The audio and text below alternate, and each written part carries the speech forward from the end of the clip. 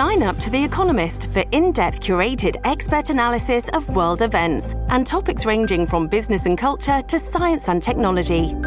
You'll get the weekly digital edition, online-only articles, curated newsletters on politics, the markets, science, culture and China, and full access to The Economist Podcast Plus.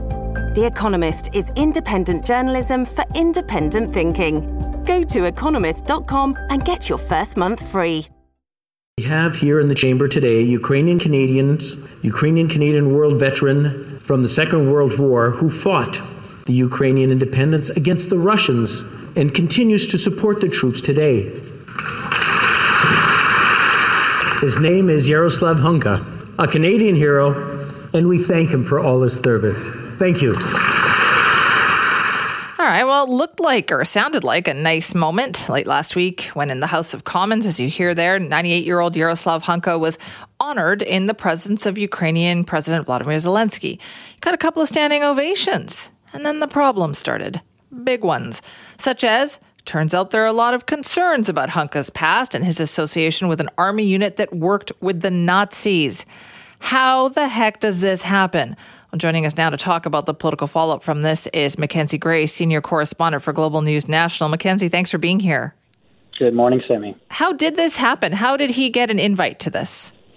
Well, he's a 98-year-old who lives in North Bay, which is the riding that Anthony Rota, the Speaker of the House of Commons and Liberal MP, represents. And so he was invited through the Speaker. I was in the House of Commons during the address in the gallery, and have been for other events similar to this. And the Speaker does have the ability to invite people and have them come in. It's also a regular occurrence during question period, that after question period, visiting members of other parliaments or important people would be recognized by the Speaker, like Mr. Hunka was in this situation. Except most of the time when those people come, they have not fought for the Nazis. Subsequently, since that information came out, Mr. Rota has said that that was his and his decision entirely, that the Prime Minister's office was not involved. The Prime Minister's office echoed that, saying this was exclusively on the Speaker. Pierre Poilievre, the Conservative leader, doesn't buy that, saying, look, at a minimum, someone from Global Affairs or from the Privy Council office would have had to vet Mr. Hunka to allow him into the building. I will say getting into Parliament that day was extremely difficult and tight. Obviously, with Mr. Zelensky there, it is a very secure place, and he is someone that lots of people would want dead. So there was lots of vetting and taking place to make sure they got on the Hill that day. We're going to hear from Mr. Rota likely when the House of Commons starts sitting at 11. We'll see if he reiterates what he said in his statement or he resigns. We have not heard any calls for his resignation politically yet from the Conservatives or the NDP, but I would imagine that if he does not quit when the House starts up later today, we would start hearing that not only from the opposition, but potentially for some Liberal MPs as well. This just seems like such a huge breach. I mean, has he explained what kind of vetting his office even did or does in these situations? No, he has not at this point in time. I mean, look, the Speaker can invite who he wants. We haven't heard from the Privy Council office in terms of what, if any, additional vetting or other processes were in place to allow this person onto the Hill. The vetting's not really hard, though, Simi. You Google his name, you can find posts that this individual has written in 2011. They're in Ukrainian, but we can Google translate them. That's what I did yesterday.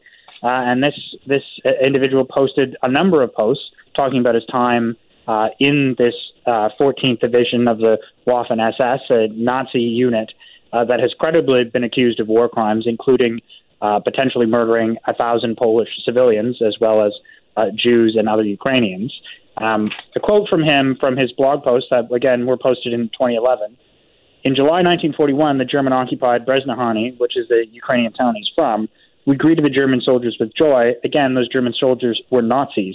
In 1943, he volunteered to join the 14th Division of the Waffen-SS, the division I was speaking about before, and he posted pictures of him in Munich along with other men from his town training. And he said in the intervening 2 years between 41 and 43, he called those the two best years of his life. Oh, my gosh. So there are many people who might have thought that at the time who joined the Nazis, but with the ability of time to review what the Nazis had did and what had happened, they could think of things differently. And there is no doubt, Simi, that in that period of time in Ukraine, Stalin was not a good person, and they lived under Russian rule, and he had killed millions of Ukrainians too. So it is a difficult decision, but there certainly does not seem to be any repenting from Mr. Hunka, in his own words, for his involvement in being in a Nazi division. Mackenzie, I have to tell you, my mouth was hanging open while you were describing this, because that was not, as you said, difficult to find. This brings up a lot of questions. Like, has this not happened before, where there have been some questionable people invited into the House of Commons? I can't remember any Nazis showing up. This one takes the cake, I guess. Yes. I mean, there are vetting errors, and then there are vetting errors. And having someone who fought with a Nazi and called it the best 2 years of his life, said that and did that, in 2011, when the horrors associated with the Nazis were clear. What does the Prime Minister's office have to say about this? Well, they say, look, it's not, we didn't know about this, that this was Anthony Rota. This was a constituent of his from North Bay that has come and been here in Parliament, and it was the Speaker who recognized him. Mr. Trudeau didn't do that in his speech. Mr. Trudeau did recognize other people in the gallery and pointed to them. To our understanding, they are not Nazis. So Mr. Trudeau is ahead of Mr. Rota in this one. But I mean, it's wow. Okay. You can't make this stuff up. That was my sentiment exactly. You cannot make this stuff up. So we expect to hear more today. And is there a sentiment of feeling out there, as you pointed out, that there will be a resignation? Look, I don't want to speak to the sentiment. I haven't been able to chat with people, but I'll say this. Mr. Rota is viewed as a very honorable individual for the most part.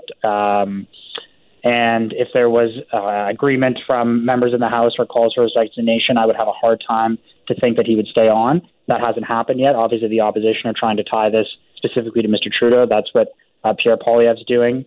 So, we'll see what Mr. Rota has to say later today. I'd be very surprised if he doesn't make a statement in the House of Commons, and we'll see if he stays on or if he just kind of reiterates what he said in the statement. He did say that he would accept full responsibility for this. We've heard other Liberals say they're going to accept full responsibility for things and then nothing happens. I will say Mr. Rota, while elected as a Liberal, does not caucus with the Liberals as the Speaker. There is some separation on that front. So we'll have to see in the next 30 minutes or so. That would be the first opportunity that Mr. Rota could rise in the House when it starts at 11 a.m. Eastern to hear from him on what he has to say about this. All right, we'll see what happens. Mackenzie, thank you for filling us in this morning. Thanks, Amy. Chat soon. Yes, that is Mackenzie Gray, senior correspondent for Global News National.